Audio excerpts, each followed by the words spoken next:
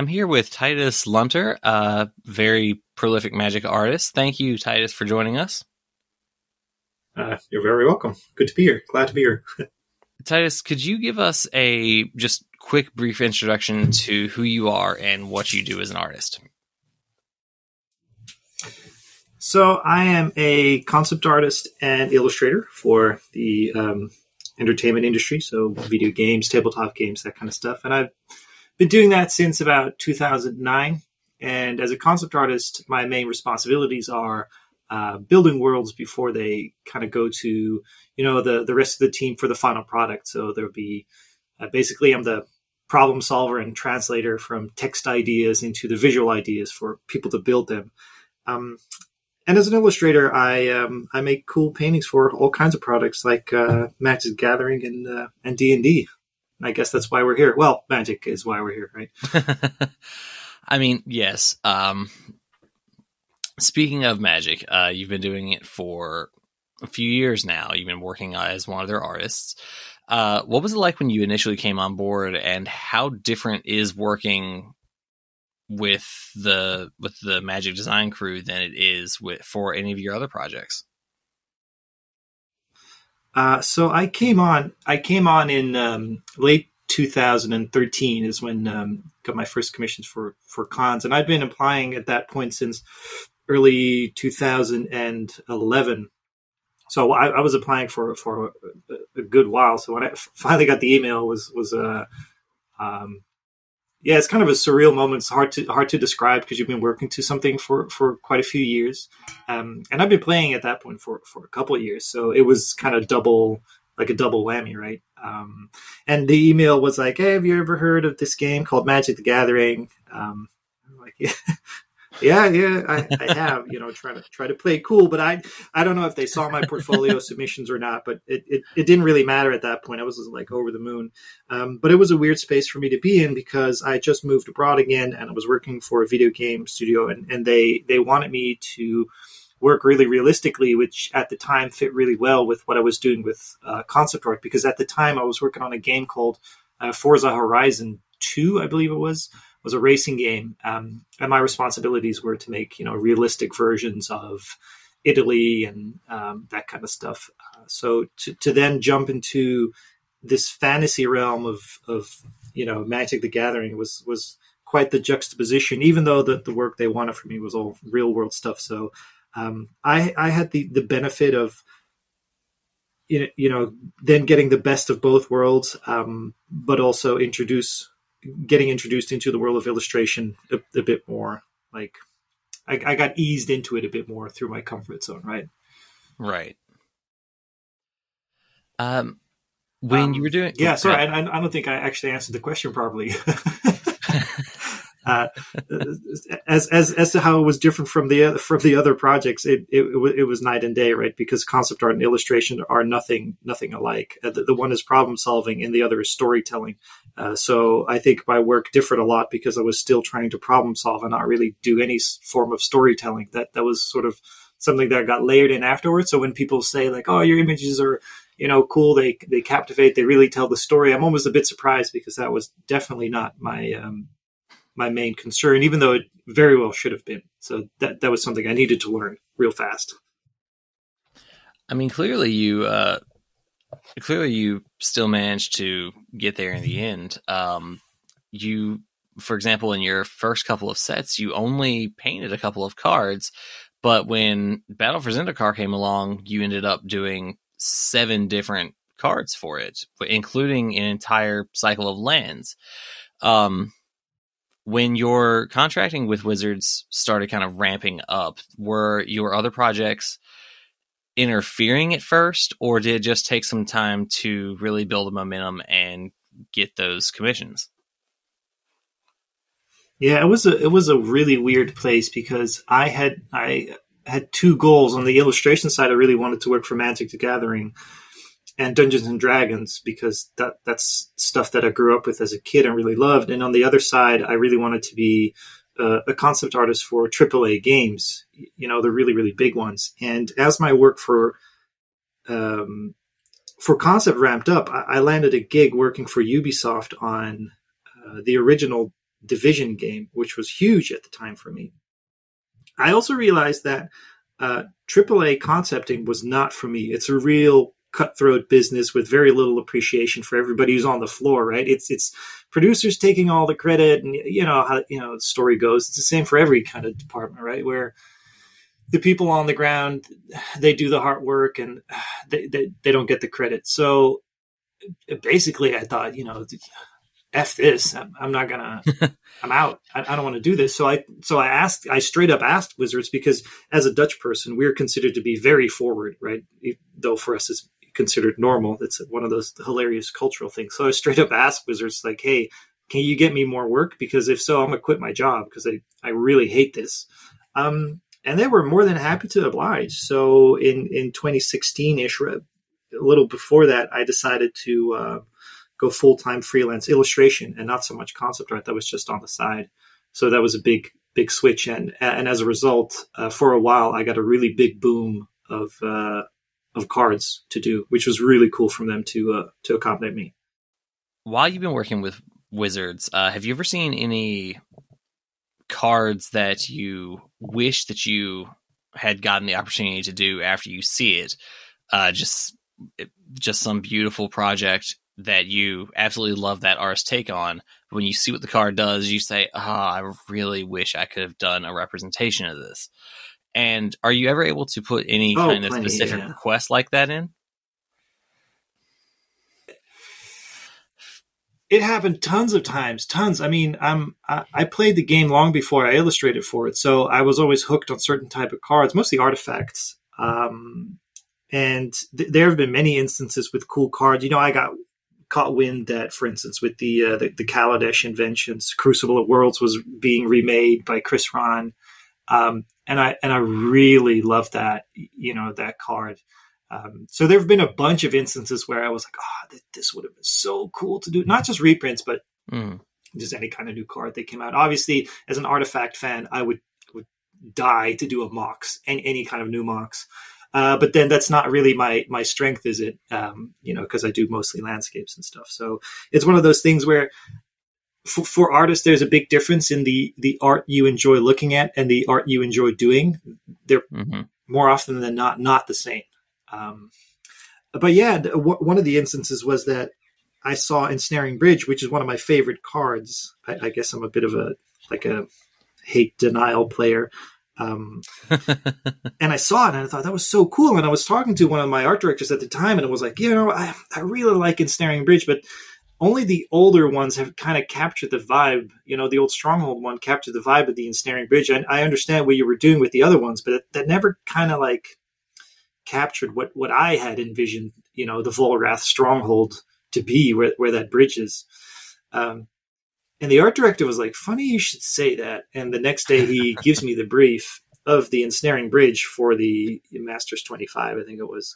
And the only tagline was, you gotta put your money where your mouth is, Ensnaring Bridge remake. And I was like, oh man, yeah, no, that's a pickle, because now I have to do it. I gotten big commissions before with Burgeoning and Wrath of God, which kind of stop you in your tracks, right? You go, okay, I need to really disconnect the meaning of the card from the illustration. Otherwise you just get bogged down in the emotional side of it, which doesn't always make for good illustration. You can really beat yourself up over nothing. And with the Ensnaring Bridge, it was even more so, because I had talk big in front of an art director and he basically called me out.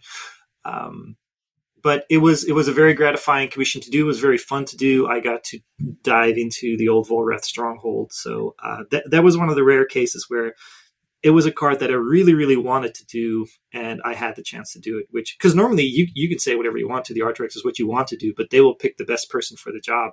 So it's always up to us to, find our own artistic voice, keep growing in that regard, and just you kind of roll with whatever you get, because we can't dictate at all what we get. That's also not up to us. That wouldn't be very polite, I think. Right. But, we certainly have a wish list, most of us, like what we deep down would love to do. Well, that makes sense. Turning now to your more recent cards, Urza Saga. Let's just talk about it. Yeah. It's been making waves ever since it was revealed for any number of reasons. Absolutely not the least of which is your artwork on that card. It's very clearly different than anything else you've done for Magic so far. Can you talk a little about your approach when you were coming up with this card design? Yeah. So first off, I got this design from, or this brief from an art director that I know really well. And I got to know Cynthia, who gave me this assignment through the concept pushes I used to do on site at WotC. And one of the things that makes me both a good and a bad concept designer is because I am super interested in all the nitty gritty of how stuff is supposed to work. Well, there's basically two schools of thought with concept art. One is the rule of cool. Basically, you do whatever looks cool, and you don't really mind too much about the functionality. And the other is a more left brain approach where you really care about the functionality and you let that inform your designs. Now, when you're working on magical worlds, getting bogged down in functionality can really hamstring you, right? Because it can really eliminate a whole bunch of possibilities. But when you work on really technical briefs like this one, it can help out a lot because this is supposed to be a palimpsest, which I had to Google. I had no idea what a palimpsest was. It just like a bivouac, you know? I had no idea what a bivouac was. But a palimpsest is basically when you recycle the same page or same paper multiple times and you kind of just erase over it, or you peel a top layer off. So you get a bit of a fresher page. And this happened 3 times. So in order for that illustration to work, you had to get into the mindset of 3 different people and 3 different stages of Magic history. So it meant looking up each different timeline, what it meant, what it represented, and then kind of getting into character, because this was not made by artists. Kaya wasn't an artist. Urza was an artist. Baron was definitely not like an artist. So how would they react, right? Would they have a flair for the ornamental? Well, Kaya would, because it's a love poem that she's writing. Urza would be more kind of like manic and scribbly and trying to find out, these equations to fight off the frictions and creating these horrific weapons in the meantime. And Baron, he's kind of, creating an account and almost a false narrative about Urza where he omits the parts that are wildly dangerous, that show the very much destructive side of Urza, and he tries to highlight Urza as this benevolent inventor, right, who saved them all from certain doom, even though he himself was close to creating that doom. So you have all these layers, and you can't just approach that from a point of view of, a tree looks like a tree. You got to figure out which kind of tree it is. This is a radically different kind of way of approaching illustration. So I think I was the perfect person, at least from my point of view, not to come off arrogant, to do that, because I am terrible at drawing characters. And it featured Urza really prominently. So you had a double whammy, right? It was almost as if a non-artist was drawing that character. So that was a bit of a freebie. And I love figuring out puzzles like that. So they really played into my strengths and weaknesses simultaneously, which I thought was kind of a cool thing for them to do. Normally, when I get assigned characters, I'm not too happy because it takes me a lot longer to get them to look passable. And here was not a problem if it looked like shit, because it's not supposed to look like this beautiful character artist had drawn it. So yeah, that's kind of like the origin of where Urza Saga came from. When you were going through that process, was it refreshing for you to try something this different from your normal artwork, or was it kind of a struggle for you to have to fight past your normal flow? I think it was a mixture. One thing that I really, really enjoyed was when it came in and it said it was a palimpsest, I was like, I have to do this traditionally. And I'd been wanting to do more traditional Magic pieces for a long time, because not because of the market for them being really, really good, which is obviously, an incentive to do that, but because when you work traditionally, you have a much different connection with your artwork. It's much closer.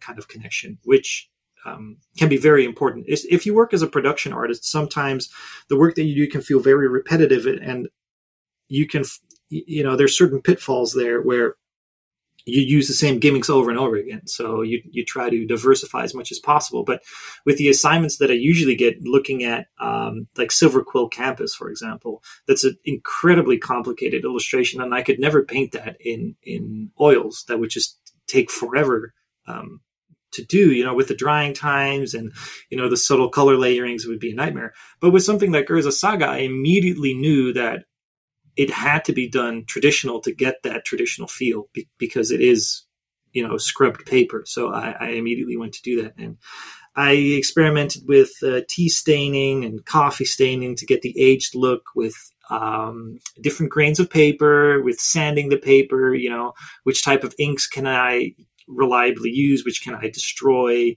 what looks like faded ink, or can I make real ink look faded?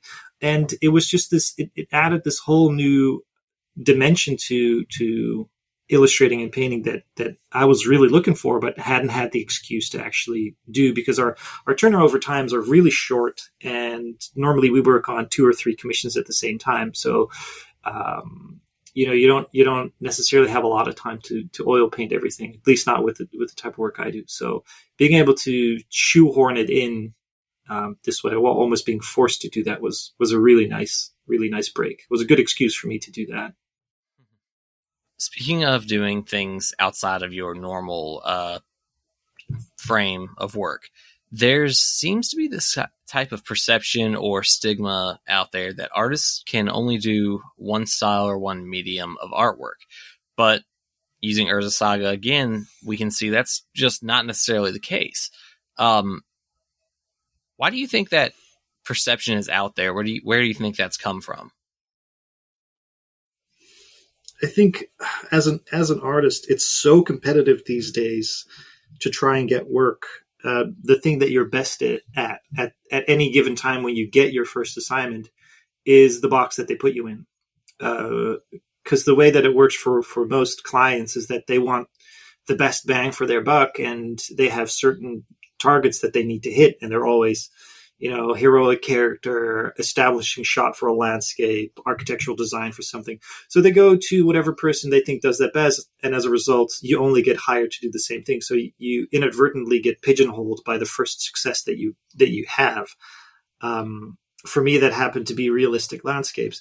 I mean, I enjoy doing them, but in many ways, they're not really challenging. And I think if you're not challenged as an illustrator long enough, you kind of get really frustrated with it. So you do explore other avenues in your own work if you have time for that. And it takes all kinds of people. I know professional illustrators, production illustrators, who really just want to do that one thing, because it means that they can kind of zone out during work, and it's just easier to maintain that 9 to 5. And I know others who say, I want to go, super method and like method acting, get really lost in each painting, and they could lose days on end just getting absorbed and learning all these new tricks and things, So it's this mix, right? I think a lot of artists want to do different things, but it's really hard once you get established in doing one thing to find clients that allow you to do another thing. And on top of that, a lot of clients don't really know much about art. They commission it, but they don't necessarily know much about it. So if they see you do 2 vastly different things in your portfolio, they'll either think, that you're cheating, or that you don't have a focus, or it's really wild, all the stuff that they kind of, fill in. And the opposite is true as well. I've had clients who ask me to do realistic portraiture, and, I've just had to ask them, have you looked at my portfolio? Because that's not something I do. And it's also not something I can do. So it's this really hard line to walk, because you never quite know who you run into, or, it's a difficult question. Right.